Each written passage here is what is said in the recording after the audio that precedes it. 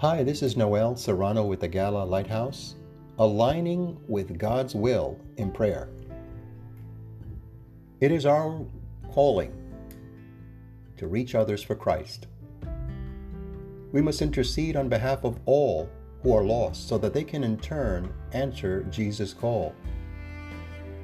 After his resurrection in each of the four Gospels and in the book of Acts, Jesus said, "As the Father sent me, I send you."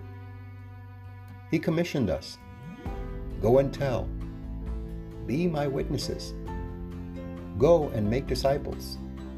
Train them. Go and stand in the gap. We will only see the fruit of answering his call when our will is aligned with his. Jesus' people need to humble themselves and pray, aligning their will with the will of God.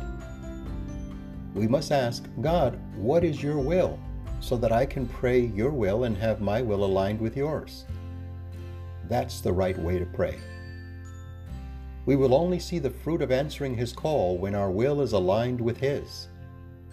The Bible gives us countless examples of how aligning our will with his in prayer yields great intercessory results. When Moses aligned his will with God's will, God brought out water out of the rock. When Joshua aligned his will with the will of God, the sun stood still in its orbit.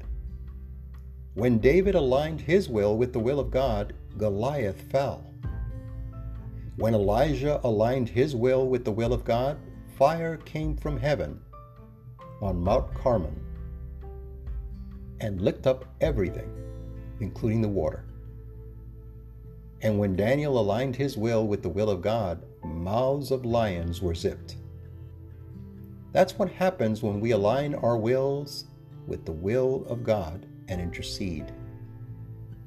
God, help us to align ourselves with your will so that we can faithfully intercede for others. We pray this in the mighty name of Jesus. Amen.